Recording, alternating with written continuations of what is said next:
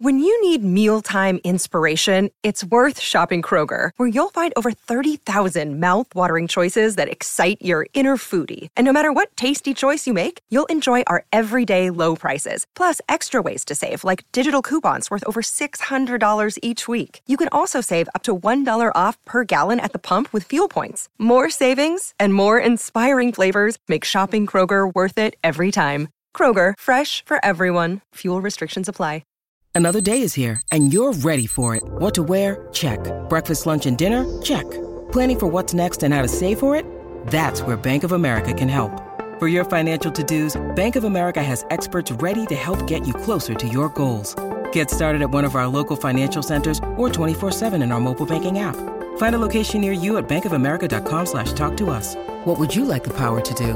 Mobile banking requires downloading the app and is only available for select devices. Message and data rates may apply. Bank of America N.A., member FDIC. Hello, everybody. This is Marshall Poe. I'm the editor of the New Books Network. NBN listeners like to read books and buy them. So we thought we'd tell you that right now, our friends at Princeton University Press are having a remarkable site-wide sale. You can get 50% off books, including ebooks and audiobooks, with the code 50, F-I-F-T-Y, at checkout until May 31. You can save some real money on Princeton University Press books. I encourage you to go there and check it out.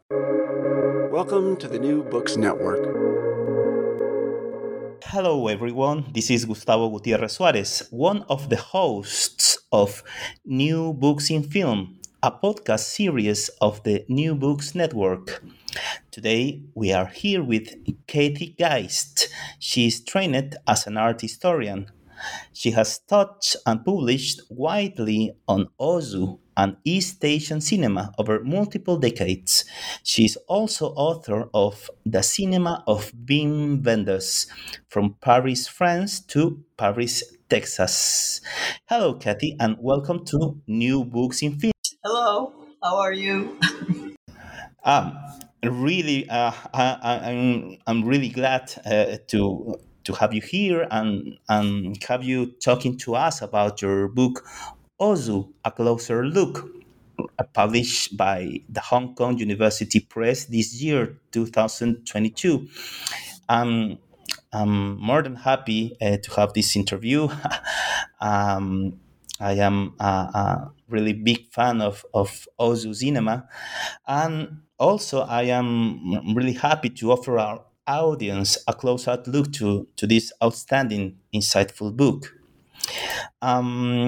But before we start to talk about the book itself, could you please tell us a bit about your academic life and the work you have been developing previous to the publication of this book?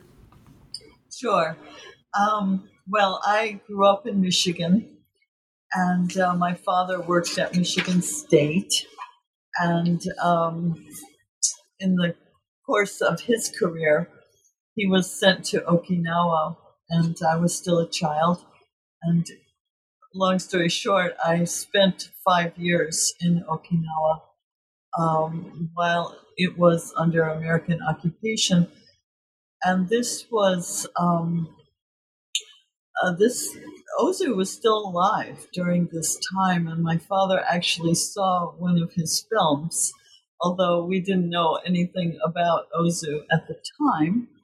But my dad was taken to this film, which was supposed to be, a highly recommended film, and it turned out to be Ohio. And he came home and told me all about it. And later on, when I started to study Ozu, I realized that was the film he had seen. But anyway, so, sometimes people say that Ozu's films aren't realistic, but as far as I'm concerned, that's the Japan I knew when I was growing up. So anyway, I graduated from high school in Okinawa and attended the University of Michigan. And as you mentioned, I got a PhD in art history. I wrote my dissertation and later a book on Wim Wenders. And Wenders adores Ozu and talks about him constantly. And although by that time I knew who Ozu was and I liked his films and so on, but I hadn't really studied them as an academic until I started working on Benders. And then I had to, because Benders was so infatuated with Ozu. And in 1982, there was a retrospective of Ozu films at the Japan Society in New York. And the guy who was running the Japan Society at that time was somebody I knew from graduate school.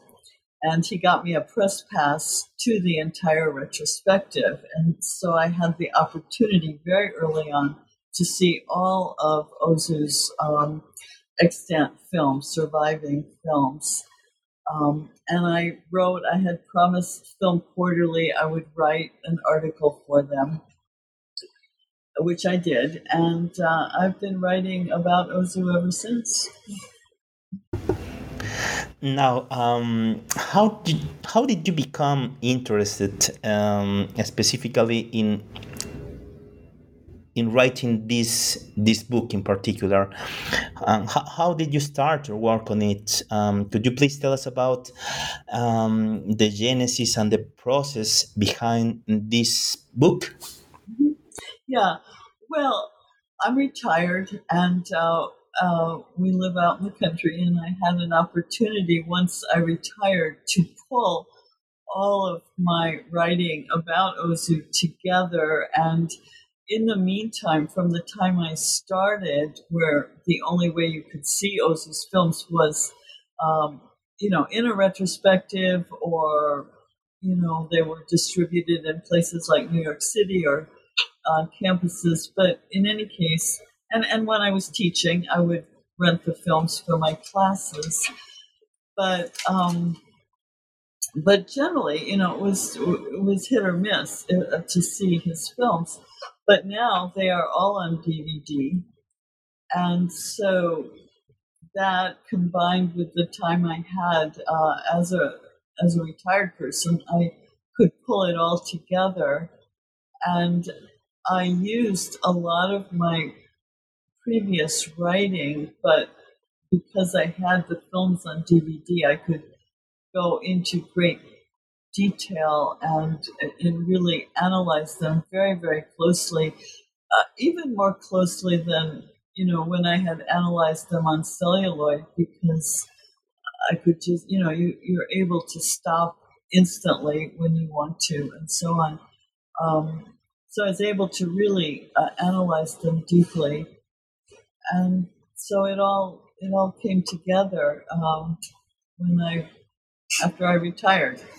And so I've used previous material. 3 of the chapters are pretty much as they were originally published, but everything else is given a much broader context than what they originally had. Okay, now you begin the book describing 2 black and white pictures hung on a wall in your studio, right? Why did you decide to start this book with these two images? Why are these images so important? Well, I started my art history career as a medievalist and then switched to film, which was kind of a radical thing to do. But I always explain that by saying that, the Middle Ages is the first time we have a narrative put together by pictures. At least the first that we have, that's come down to us. Anyway, so and also the art of the Middle Ages, because it was done in the cathedrals, was a popular art, just as film is a popular art. And so I had been to Chartres Cathedral several times and had photographs from it. And one of these is a very poignant photograph of St. John. And he looks very, very world weary. And in this depiction, it's a sculpture. and it just reminded me of Ozu, and so I put his picture above, and this picture I have from the 1982 retrospective, a poster of Ozu, and I just think there's the way Ozu also is so. He really has this vision of the human condition as so fragile, and I think that's also what you see in St. John's face is the fragility, And in that case, of course, it's this whole religious implication, but ultimately, it's just a human testament, to the fragility of life. Well, that's beautiful. Now, let's talk about the structure of the book. Okay, the book is structured in 3 parts, right? Part 1, the silent films. Part 2, War and Peace, the sound films from 1936 to 1952. And finally, Part 3, religion, sex, and other matters. Why did you choose to structure the book this way?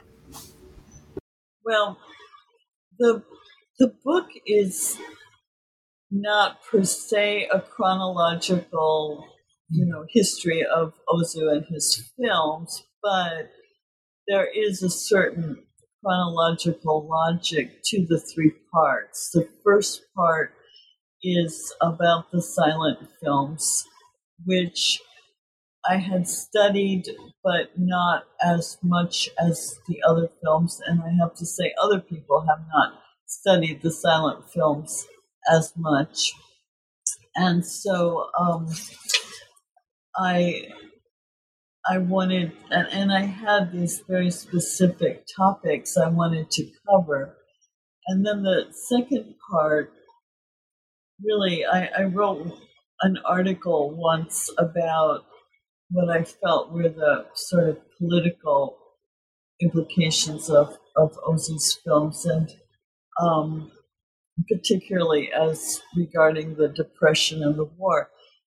Well, that expanded to, in part 2, to be the just an analysis of every film he made from. These are his first sound films from 1937 to 52. This is, or it's 36 actually, to 52. These are the years when Japan was at war, first in China, and then it expands to a war essentially against the United States, although it's, it includes all the allies. And then there's the occupation, a 7-year occupation by the United States in Japan. All of this time, Ozu's under constraints of censorship.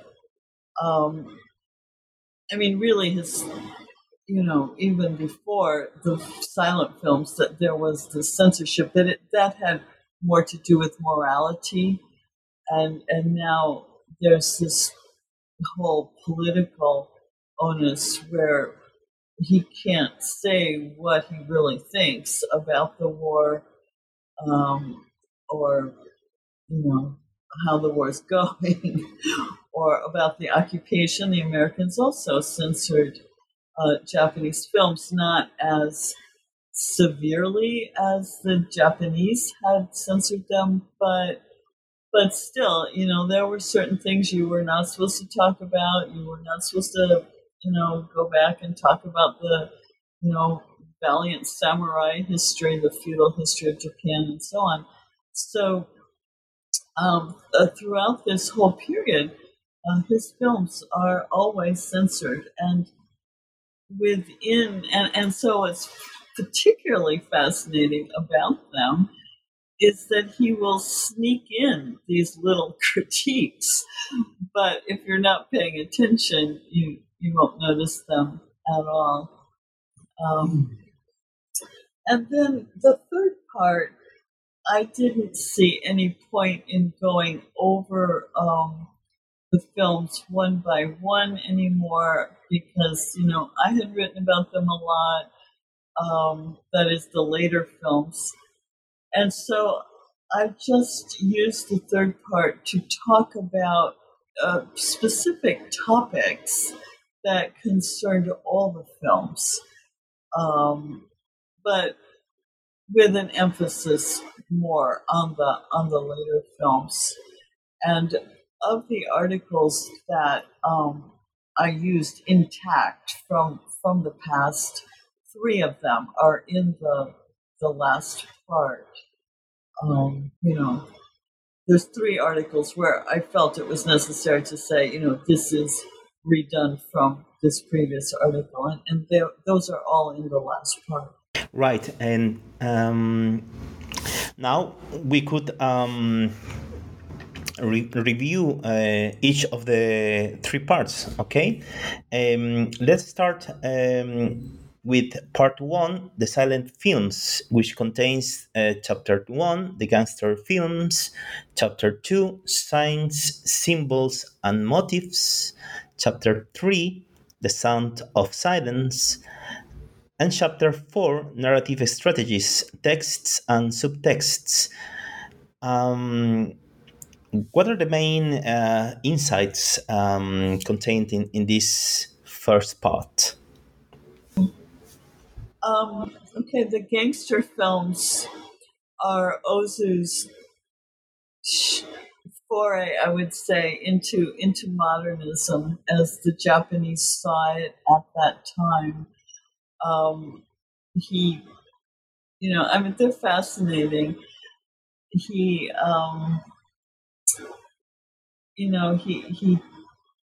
does the only real love story of his career is Dragnet Girl. I shouldn't say of his career because of the films we still have.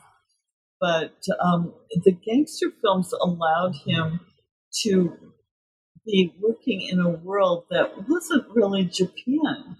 It was a kind of a fantasy world. It's not like American gangster films that were much more embedded in real situations, mainly prohibition in America. But in Japan, at least in these gangster films, they're kind of fantasies. And 2 of them are love stories. One is, I would say, a more sort of sweet love story that's not particularly sensual. But in Dragnet Girl, he gets into a real sensual love story. And given the censorship of the time, he's just a genius, I think, at evoking this the sensuality, this pull that this man has between his regular girlfriend and this other girl that he becomes infatuated with, and so on. And he used the actor Joji Oka in these films. Well, in Dragnet Girl, who is a real hunk, and he only used him in one other film, but he really, I think, carries the film in terms of portraying this what I call gangster in love, and it's just an amazing and unusual film in Ozu's oeuvre. But beyond that, these films, you can find the influence of German expressionism in them. Ozu, in different films, Ozu will evoke Christianity, which has a very interesting history in Japan, and that first appears in Dragnet Girl, where he, it's all about,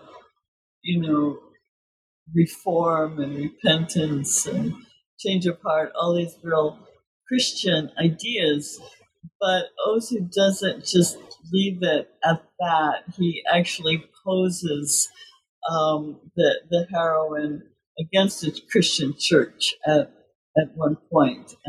So he really kind of links up the themes of the film with their source, which is Christianity. Christianity is very popular in Japan. In the 1920s, it was considered part of modernism, and for Japanese, I mean, for us, it's old. It's old. It's sort of what you might call retro, but for Japan at the time, it was modern, and one of the modern aspects of Christianity was the emancipation of women, and this was part of the attraction, I think, for many Japanese to Christianity. And we find, and we'll get into that in the third part, Ozu's attitude towards women, but it runs throughout his films, this kind of pushing for the emancipation of Japanese women. Anyway, so that's the chapter 1. Chapter 2.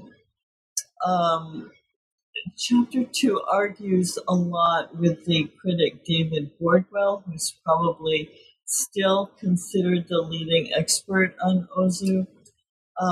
But Bordwell is very into formalism, and he has a very big book on Ozu that primarily is dedicated to analyzing Ozu's formal aspects, how he edits, how he shoots, and things like that. And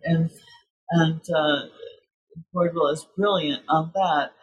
But for some reason, he did not want to acknowledge that there's real thematic and symbolic content in the films. He thought that you couldn't, create these very complex films. And it's like you couldn't walk and chew gum at the same time. You couldn't create this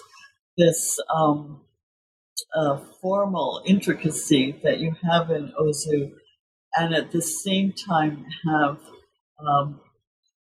real meaning to the film. And he kept calling the films banal, which I don't think they are at all. In any case, and he, denied that there were any symbols in the films. And because I was writing at the same time and saying, this means that, and this something else means that, and he would attack me in his publications, just saying, "Oh no, this can't be. This is impossible." And so on. So chapter 2 really goes through a great deal of the symbolism in Ozu's films, and what each says. It's like a catalog of those symbols and how they change. Sometimes they're just motifs, sometimes they have a deeper meaning, and how that can inform the whole structure of the different films. And chapter 3. This was something I had never explored before. This was completely new for me. Is how if you in a silent film, how do you create sound? How do you visualize sound? It's a fascinating topic, and it was kind of pioneered by a French critic named Michel Chion. And so I tried to analyze that in Ozu's films, and the other issue with Japanese films is that they all the silent films had what was called a benshi accompanying them, narrating them, and by the time Ozu was working in the very late 20s and 30s, the Benshi were sort of on their way out. The studios didn't want them anymore, but they insisted. They had a union, and they insisted on continuing their work. So, so we don't know. Ozu, as far as I know, he never wrote about the Benshi, but his studio, Shochiku, was the one that really wanted American-style films, and they wanted to get rid of the Benshi and so on. In any case, Ozu is reputed to have wanted his films to be complete. So if he couldn't get rid of the Benshi, he still wanted them to stand on their own, and that meant visualizing the sound so that you didn't have to have the Benshi. And I don't know, he does what I call cart before the horse editing very often, where you'll see a close-up and then you'll see the full shot after. And I sometimes wonder if he did that to confuse the Benshi so they didn't always know what was coming. But in any case, he does that also with dialogue in the films. He'll have, he'll show a line of dialogue and then he'll show the speaker, or he might not even show the speaker until several shots later. And now I'm getting into really chapter 4, which is what I call his narrative strategies. And that includes this cart before the horse editing. But my main point there is that he wanted people to figure things out. He wasn't just going to do like a Hollywood film that was very insistent on showing you everything and making sure you never, ever, ever were confused by anything. And if you read, the early history of American film, there, step by step, they would find out what could the audience understand, and there was always this real, tentativeness in trying to always be sure you were bringing the audience along. And that became the hallmark of Hollywood film. Well, Ozu was just the opposite. He would give you clues, but he made it difficult to follow, and you had to really pay attention. But what has come out of this is that people still don't always understand his films. And there's this belief that, his films are ambiguous, or the endings are ambiguous. And what I tried to show in this chapter is that they're not ambiguous at all if you pay attention. And I think people are just lazy. They always films are ambiguous, we don't really know how this ends. But we do know. And so, and I'm finding that this is, being ambiguous is supposed to be the hallmark of modernism. And you find people who are inspired by Ozu, but they think he's ambiguous, so their films are ambiguous because this is modern. But I don't think his films were ambiguous at all. In terms of the stories, I should clarify. When he's, trying to insert a sort of question about, say, Japan's wars and so on, that can be ambiguous. He doesn't want to come out and exactly say what he means. But so you can read things one way or the other. But the stories themselves are not really ambiguous. And I would say further on that the Japanese, the whole culture is a culture of subtlety. And that's what we find in his films, is subtlety, not ambiguity. It's a difference. Right. Now, let's take a look to the part 2, War and Peace, the Sound Films, from 1936 to 1952. It includes Chapter 5, The Calm, Chapter 6, The Storm, and Chapter 7, The Reckoning. So, what are the main insights that you discuss in this part 2? Right. Okay, well, the chapter titles refer to different periods of Japanese history. The calm is the run-up to the intensification of the war in China, which happened in 1937. Japan had been,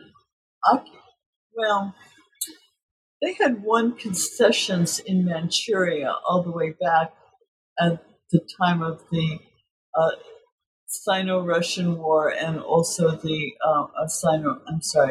Sino-Japanese War, but also the Russo-Japanese War, where Russia also had certain claims on Manchuria. And Japan got concessions in Manchuria, and this became more and more militarized, starting in 1931.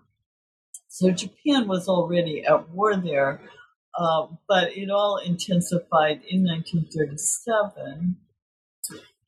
And then, of course, because the United States and the Allies were objecting to what Japan was doing in China and creating embargoes and so on, plus, the European countries had colonies in Asia at the time.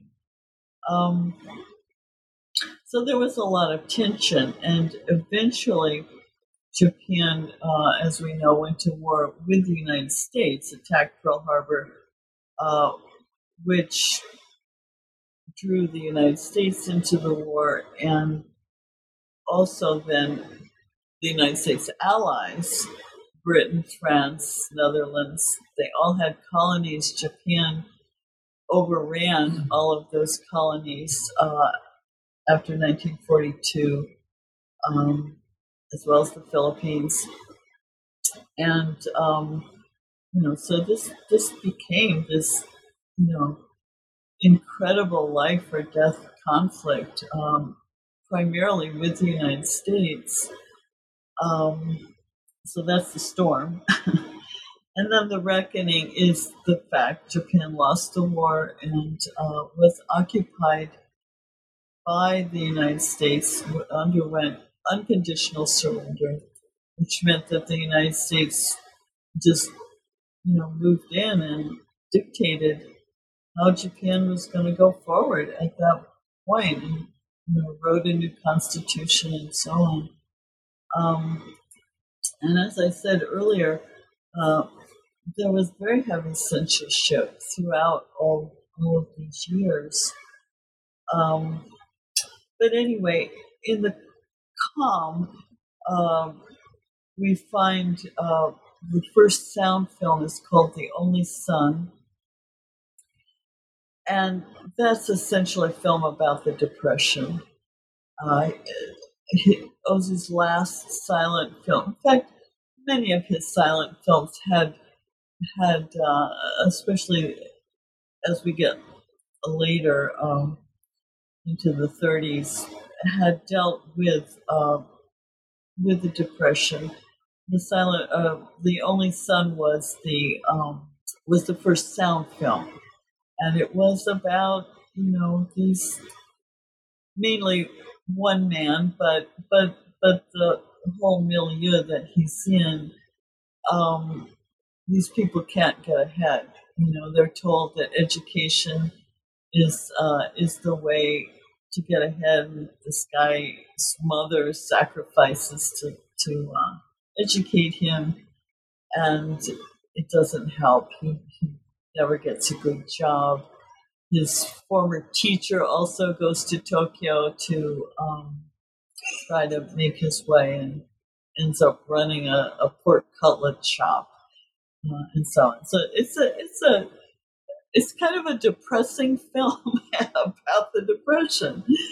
The next film is a comedy, and as I think I titled each one of the films has a little title, and I think I titled that one "Goodbye to All That," because it's sort of the end of a certain period of Ozu's comedy and his style and so on. But I will say both of these films have bits in them that are very anti-Nazi. Japan was negotiating with the Nazis at this time, and eventually made certain agreements with them. And Ozu very clearly hates the Nazis. And this wasn't such a controversial position at the time, although one couldn't come right out and say it. But you see it in The Only Son, where there's it's actually not a Nazi film, but it's a German film from the period called The Unfinished Symphony, and he does these little cuts of it that make it look absolutely ridiculous. And the mother who's been taken to the film falls asleep. And why did Ozu hate the Nazis? Because they had destroyed the German film industry. And what we saw in part one is that these German expressionist films from the 20s were very influential for Ozu. And the Japanese critics generally thought these were wonderful films and castigated the Nazis for essentially destroying that industry. And then in the next film, What Did the Lady Forget, the comedy, there is this, the heroine has this full-page spread in front of her from a magazine of Marlene Dietrich. Well, Marlene Dietrich was also anti-Nazis. She had come to America actually before the Nazis came to power, but they wanted her back, and she wouldn't go. And she did a lot of work in America for the emigres that were fleeing the Nazis, and as everyone knows, that a lot of Germans came to America. Many of them Jewish, to escape the Nazis, and worked in the film industry. And of course, like all refugees, they needed help and so on. And Marlene Dietrich was very instrumental in working with these refugees. So she was a real symbol of being anti-Nazi. But again, there's no commentary about it. We don't learn about that. We just see her image, and that's it. That's as far as Ozu's going to go in his critique, but it's there. It's in there. And then, of course, he did 2 films during the war years, only 2 films. He never made a war film, about battles and so on, about the military. He I think, very deliberately avoided doing that. But we have the first film, The Brothers and Sisters of the Toda Family, where he's essentially endorsing the colonization of China. And then in the next one, which and it's very, he endorses the colonization of China. The characters are very excited about moving to China to start a new life. And, people, Americans look at that and they say, oh, how could he have done that? That was such a bad thing. But you have to remember what Japan's position was on that, which is,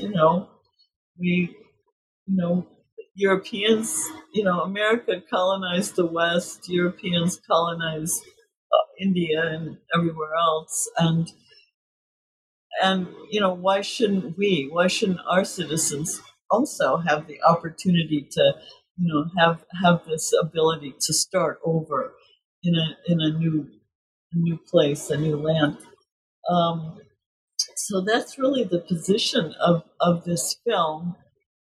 And yet there is also a little bit of critique in there where you see this picture by Goya, and it appears not just in one scene, but in a couple different scenes. It sort of follows this one character around.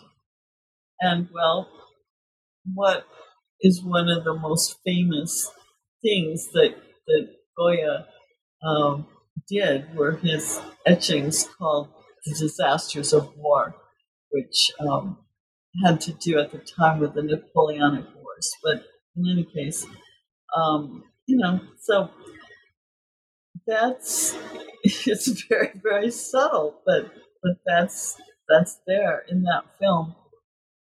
In the next film, There Was a Father. I think that this film celebrated. It didn't have soldiers per se in it. The son in the film is being recruited and is going to eventually, we know, go off to war. But what I say is that it really offered comfort to families during the war. It justified the kind of sacrifices they had to make, and it also suggested that this is the path that young men are going to follow to become soldiers. And yet there's also a certain amount of critique in that film also of what's going on.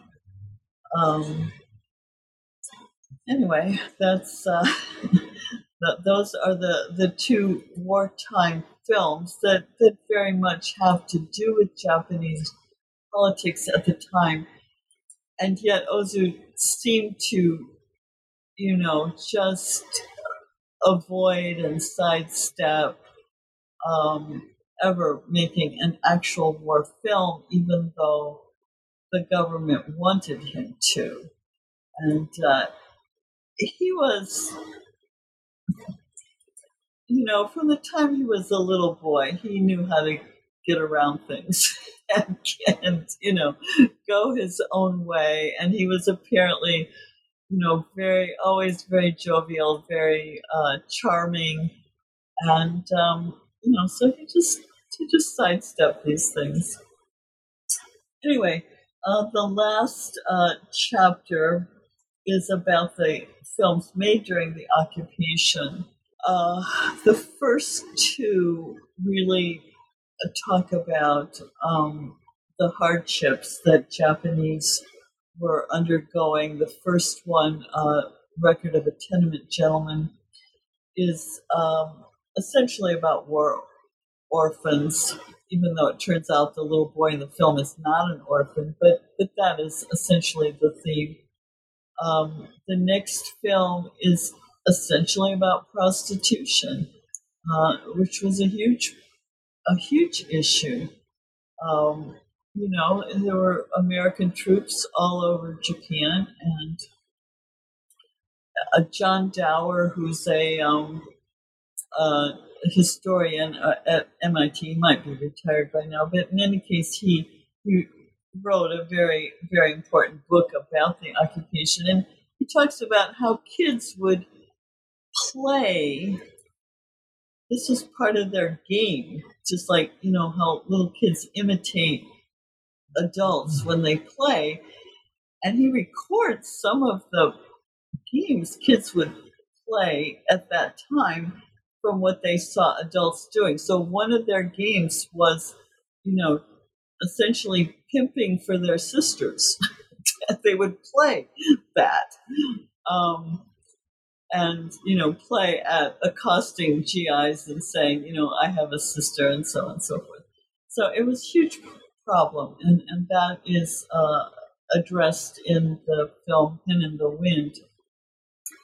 And then Ozu, those were not popular films, and Ozu, so he kind of turned away from these problem films and made Late Spring, which is about the daughter getting married, which is kind of the, the cliche view of Ozu, because it became a model for, I would say, his best-known films, apart from Tokyo Story, which isn't really about a marriage.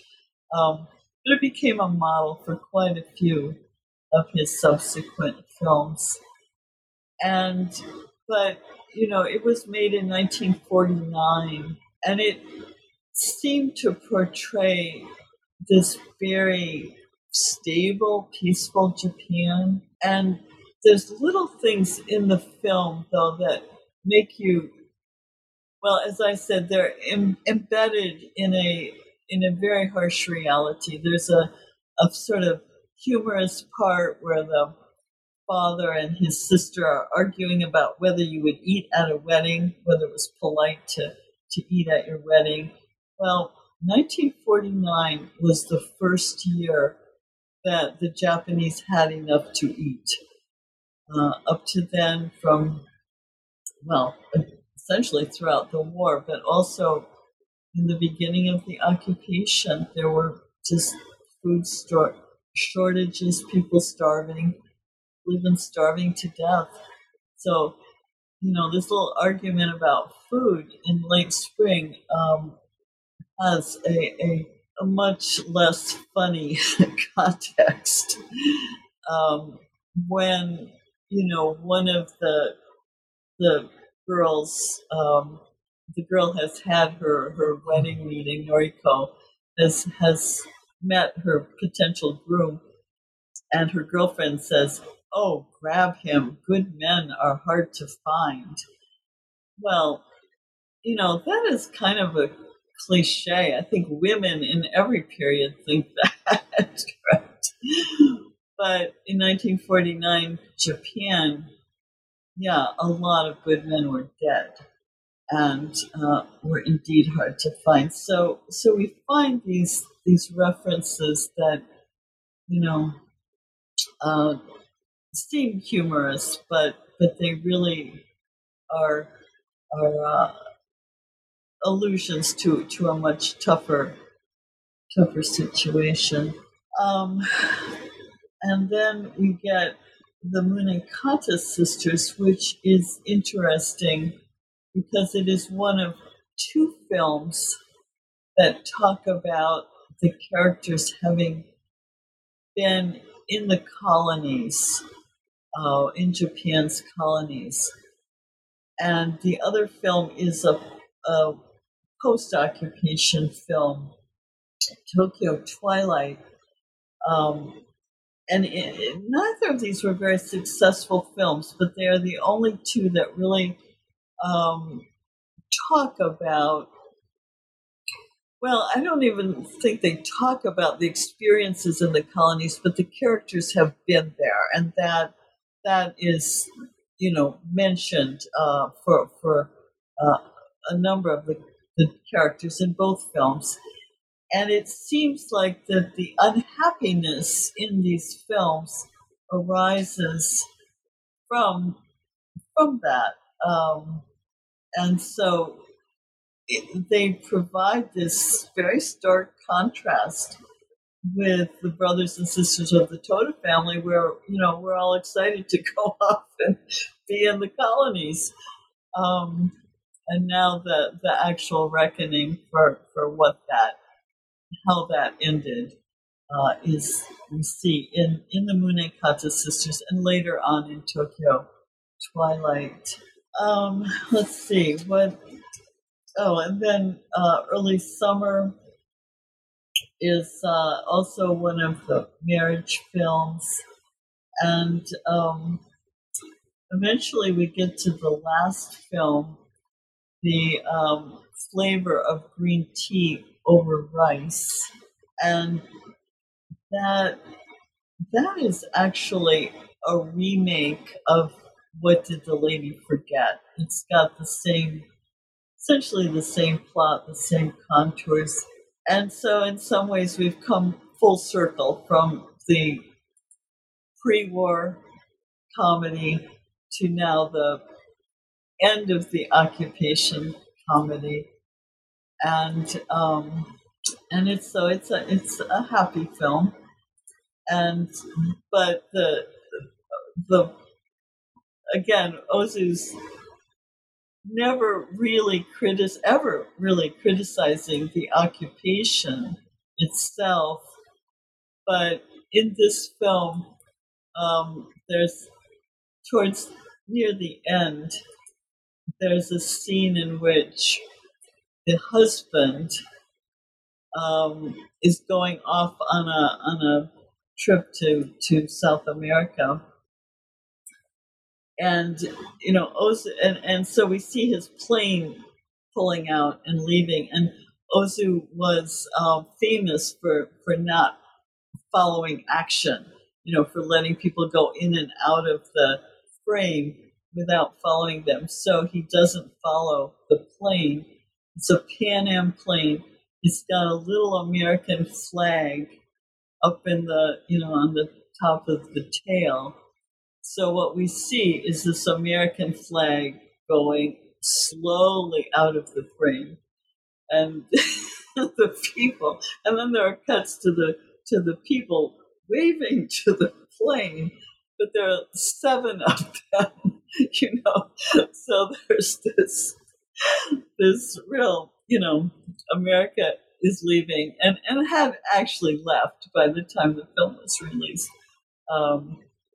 But I just think that's so precious. This goodbye, goodbye America, and it has this very joyful ending of the characters running down the sidewalk, and I just think it's a real celebration that Japan is back now and is free, as I said, liberated from the liberators. So anyway, and so that's part 2. Yes, let's move on now to the part 3, right? Religion, sex, and other matters. It contains chapter 8, narratives strategies in the late films, chapter 9, religion, chapter 10, gender issues, chapter 11, a two-dimensional art form, and finally, chapter 12, the Ozu touch, influencing others. What are the main insights in this final part of the book? Right. Okay. Well, as I said earlier, these are discrete topics that some of which I had written about before, but are basically expanded, some more than others. And they include all of the films, but there is an emphasis on the late films, particularly in Chapter 8, which is exclusively about the late films. Although that Chapter 8 includes films that were in Part 2. They're essentially the post, well, I would say post-late spring films. But it's a kind of a follow-up on Chapter 4, where, again, I try to explain the intricacies of the late films and how what people consider really odd or unusual are, in fact, key parts to the films. For example, in late spring, critics had remarked on the fact that that we never, it's about the girl getting married, and we never see her her groom. We only ever see this other guy. And how come is that? Well, what I try to show in the film is that this is the guy she should have married. And this is a commentary on, essentially, on how rigid the Japanese marriage customs were. And that people didn't always end up with the person. They might end up with somebody who was fine for them, but they didn't necessarily end up with the person that they maybe were most simpatico with. And so, yeah, and Ozu is always saying, well, an arranged marriage is fine if people, if the couple works at it, it's fine. But there's also kind of sadness that she doesn't end up with this other guy. There is the beginning of an autumn afternoon, which is the closest. Well, it's sort of a remake of Late Spring, but in any case, there's a baseball game at the beginning of this film.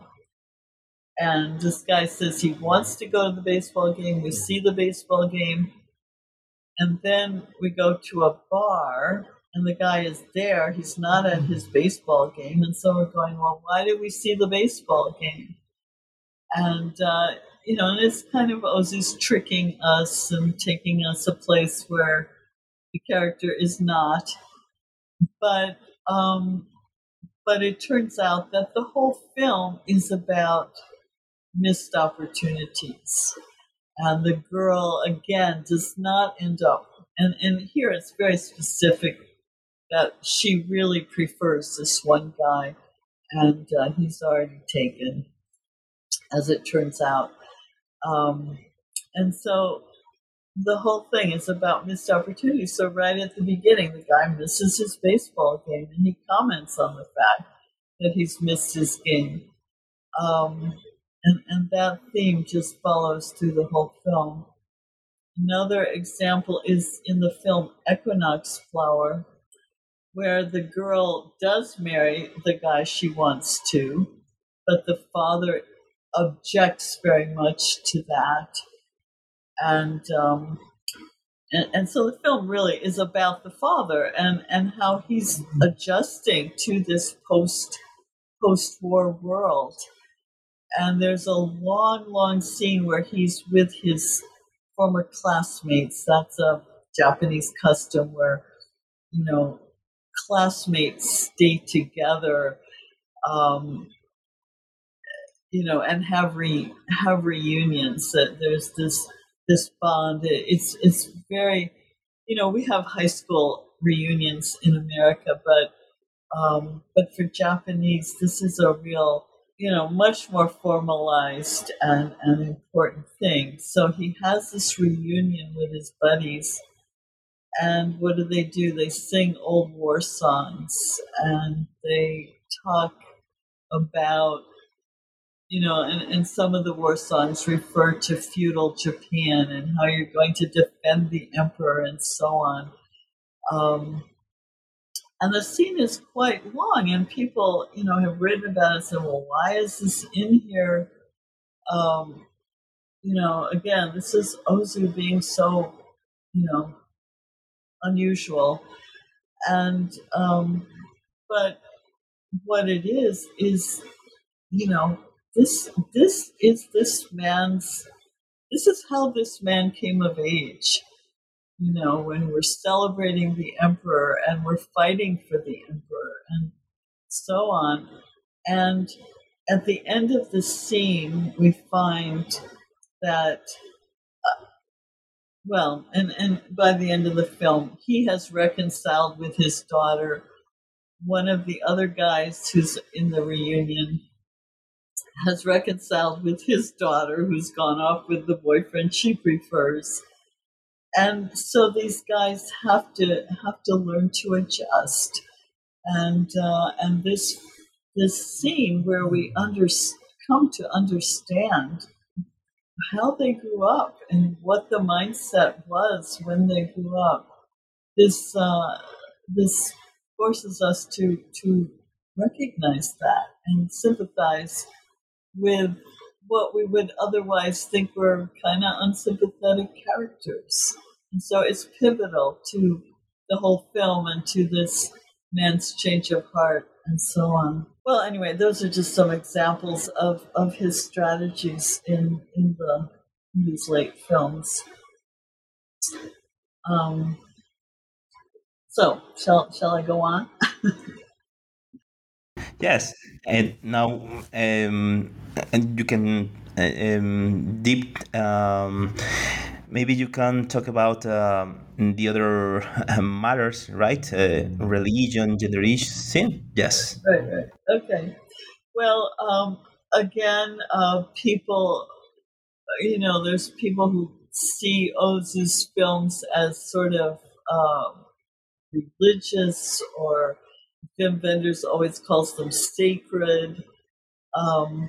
And others like Bordwell who say, no, they don't have anything to do with Ozu. Ozu himself said, no, my films are not about Zen, and so on. And so I just tried to tease out what are the religious aspects. Why do people, first of all, many people perceive them as having a kind of religious or spiritual aspect to them? And as I said earlier,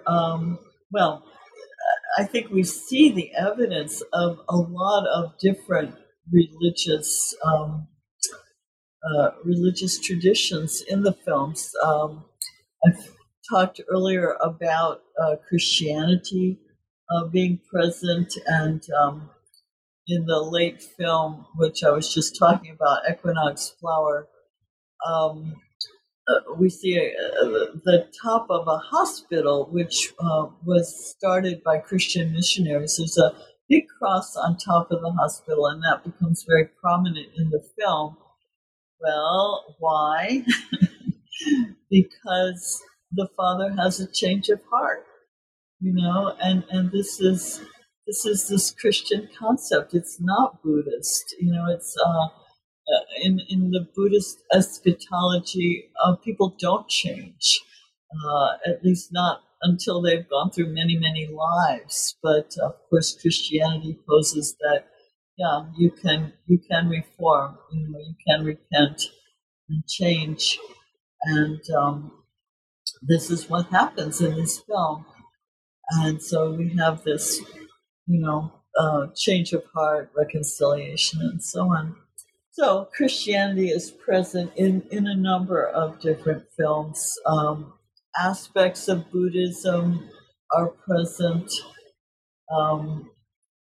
It turns out that actually Ozu's family had a background in Zen, and one of a Japanese author has detailed all the way, where the mother was buried, where Ozu was buried, and so on and so forth, all were in Zen temples. And so there is certainly Zen aspects, the simplicity of the films, and then the emphasis on transience and, the shortness of life, the brevity of life. That is a real Buddhist thing. It's really not Christian, because in Christianity you're supposed to have eternal life, and so people don't harp on how brief human life is. But it is very much a Buddhist preoccupation. At the same time, Ozu could make fun of religion. He has jokes that are based on religious traditions. He has the little boys in I Was Born But doing a cross, the cross gesture that Catholics do as part of their game, and so on. So he could make fun of anything. He makes fun of Buddhism at different times. But I think there's also a real a real sense of, I don't know, as I was saying at the beginning, just this kind of cosmic sense in the films of the fragility of human life, and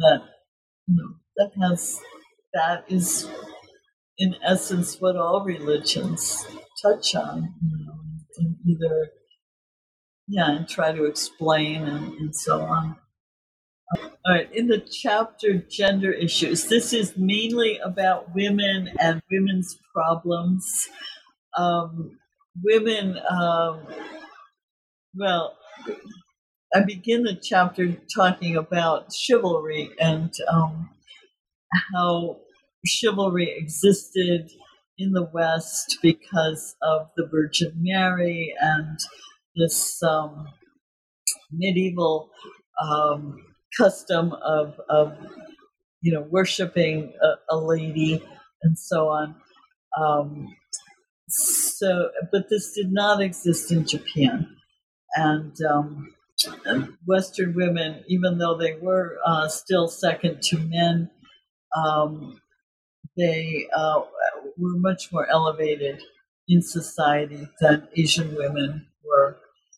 So we find that Ozu is embracing the idea of chivalry in several of his films, but also, if we go back to Dragnet Girl, we find that he has created a relationship there between people who, even within the film, their social status is such that the guy is head of a gang. The girl is nothing but an office lady. So in their society, she's not equal to him, and yet in their relationship, she is. And I don't think this kind of a relationship really existed in Japan at the time, at least not in mainstream society. But Ozu creates it, and it's really very, very interesting to follow in that film. But in any case, after the occupation or during the occupation, because of it, the Americans did what they could to liberate Japanese women. And one of the things that they insisted was that arranged marriages, which were customary in Japan, they didn't like them and they discouraged them. But the Japanese, they thought this was a practical custom, and they didn't want to let go of it. And so in Ozu's post-war films, we find this debate coming up over and over again about arranged marriage. Was arranged marriage better than what they call love marriage or not? And so that is a theme in a lot of Ozu's films. But we also find one of the issues I found very interesting in Passing Fancy is the whole idea of, that's one of the silent films, is the whole idea of male bonding, and that whole film is about male bonding, which is maybe more prevalent and more formalized in Japan than it is in the West. And okay, so after Gender Issues, chapter 11 is a two-dimensional art form. This chapter is the combining of two articles I wrote about the relationship of Ozu to plastic art, to painting and printmaking in Japan. And the first part of that chapter is about the formal relationship between Ozu's art and Japanese traditional Japanese art, which would be like the screen painting, ukiyo-e, things like that. And the fascinating thing is that this is traditional art in Japan, but when this art was discovered in the West, it became the basis of Western modernism. So what's traditional in Japan is modern in the West. And I think Ozu, I don't know if he did it consciously or unconsciously, but a lot of his techniques reflect certain traditional practices in Japanese art. Now, the second part of the chapter is about the relationship between Ozu and what is known as Nihonga painting. Nihonga is Japanese traditional Japanese art practices after the Meiji period. In other words, after Japan started to modernize. And Nihonga in itself is fascinating. But what the Nihonga artists were aiming for is to be both Japanese and modern. And I think those are the goals that Ozu set for himself. He wanted to reflect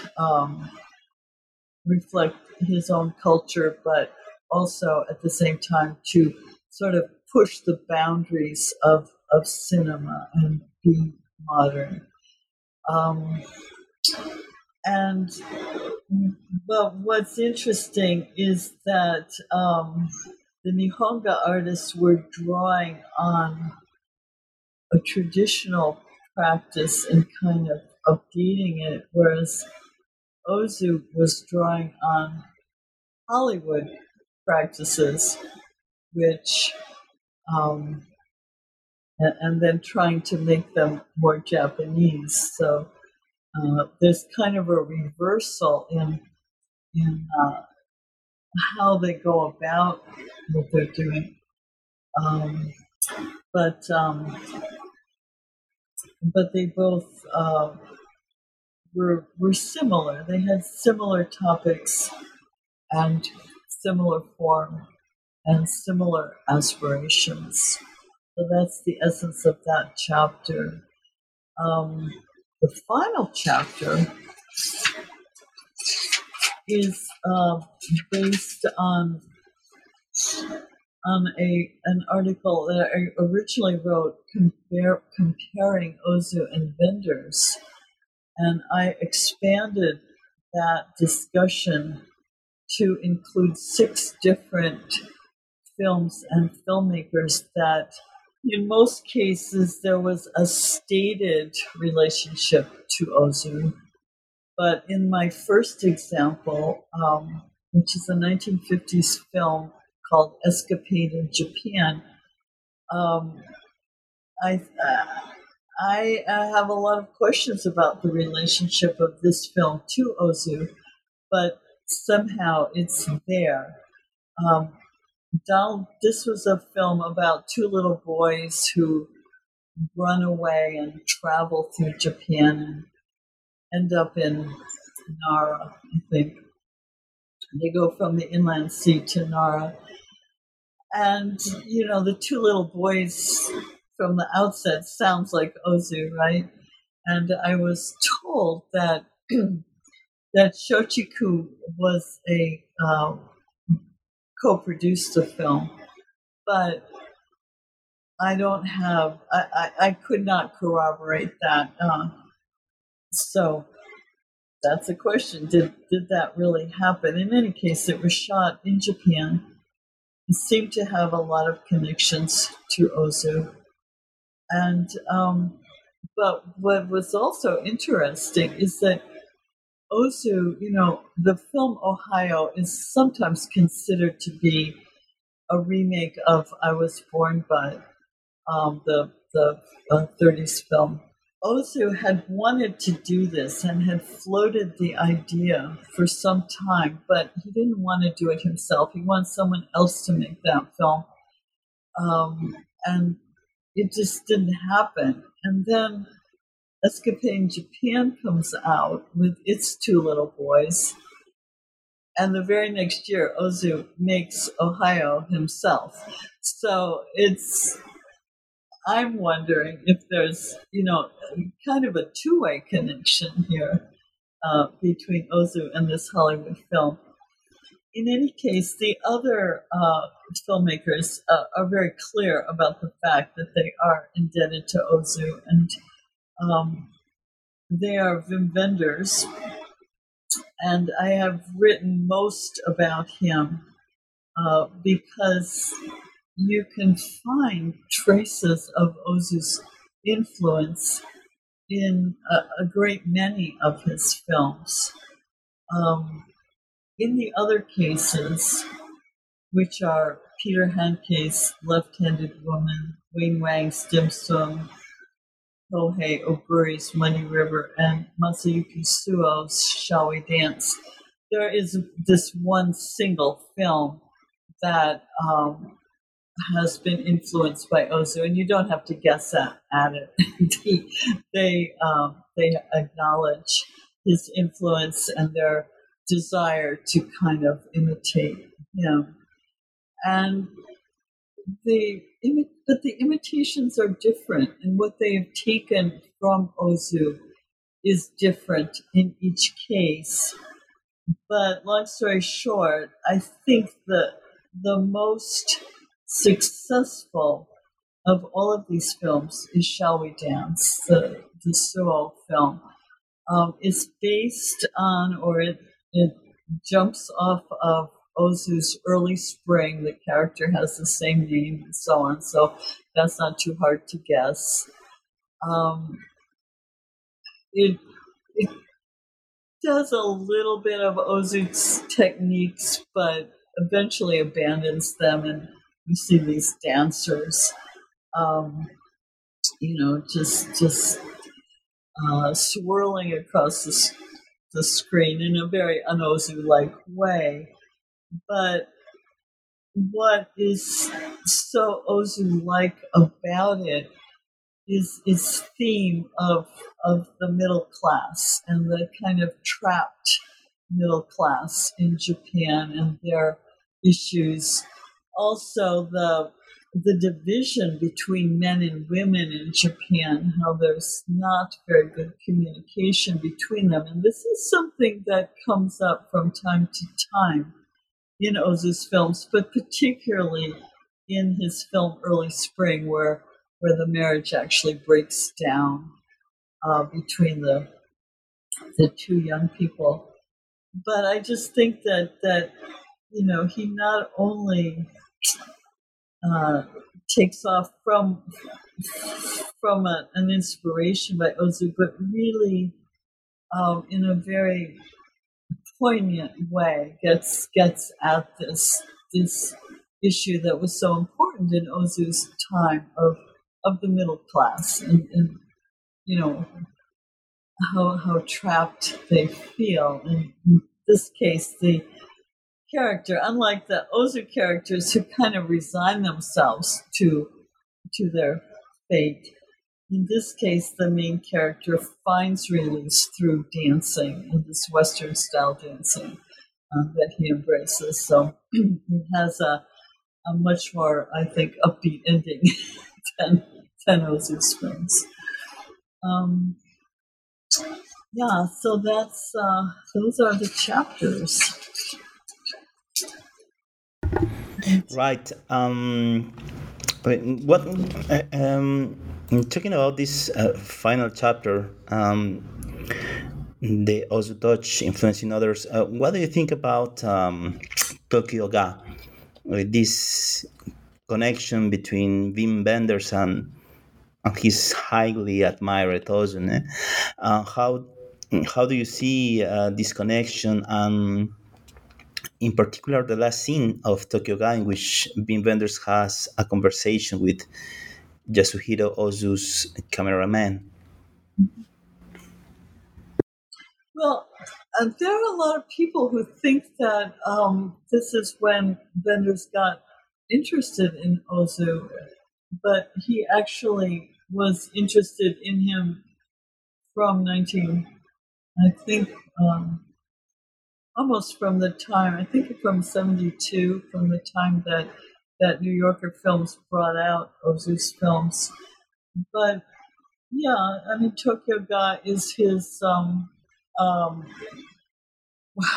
his tribute to Ozu, but what what he says, which is very telling throughout the film, is that he never could find Ozu's Tokyo, and this is a great disappointment to him. Well, part of the reason he couldn't find it is because he's 30 years too late.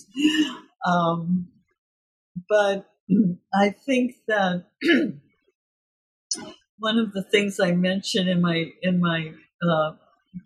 part about Wenders is that I think he found in Ozu this escape from war-torn Germany. I mean, he grew up in a city that had been completely bombed out. I think he was born in 46, but right after the war. So this bombed out city was the background against which he grew up, and he talks a lot about how he found solace in rock and roll. The Americans were in Germany and they played rock and roll on the American radio station, ostensibly for the soldiers, but you could get it all over. And he found refuge in rock and roll, but I think ultimately he found refuge in Ozu also. That Ozu's making a film like Late Spring against that same backdrop of a country that's in utter ruins.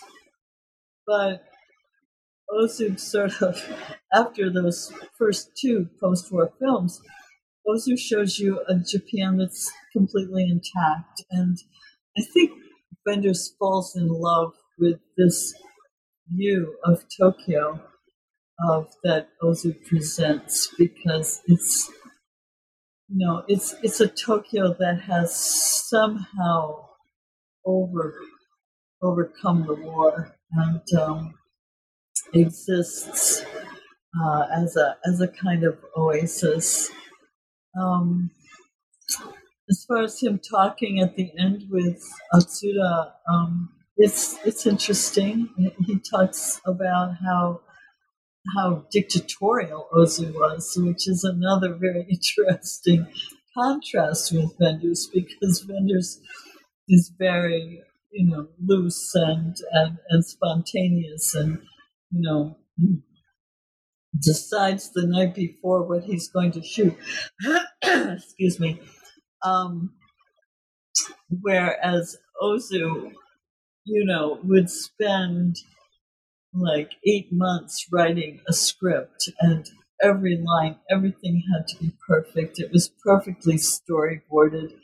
And one of the things Atsuda tells us is that, he would, when Ozu had approved the shot, he had to, look through the camera and approve the shot. But once he did, it got locked in place, and everyone had to tiptoe around so as not to disturb it. I mean, his personality was such that apparently, as a man, a person, a friend, he was very jovial. But on the set, he was apparently just this complete dictator, and people kind of trembled before him, I think. Well, Katie, we've taken up a lot of your time, but before we end our interview, I wonder if you could please tell us about what projects, what research you are working on now. I'm just getting my life back. Actually, I spent a good deal of the last 5 years on this book, but I still research around these topics, and I don't suppose there'll ever be a second edition, but I'm still learning about Ozu, and I don't know quite where that will go. Thank you so much for talking with us today, Kathy. All the luck and success for what is coming. Okay? Thank you. Thank you very much. Thank you. Thank you so much. It was your host, Gustavo Gutierrez Suarez. See you on a next episode of New Books in Film.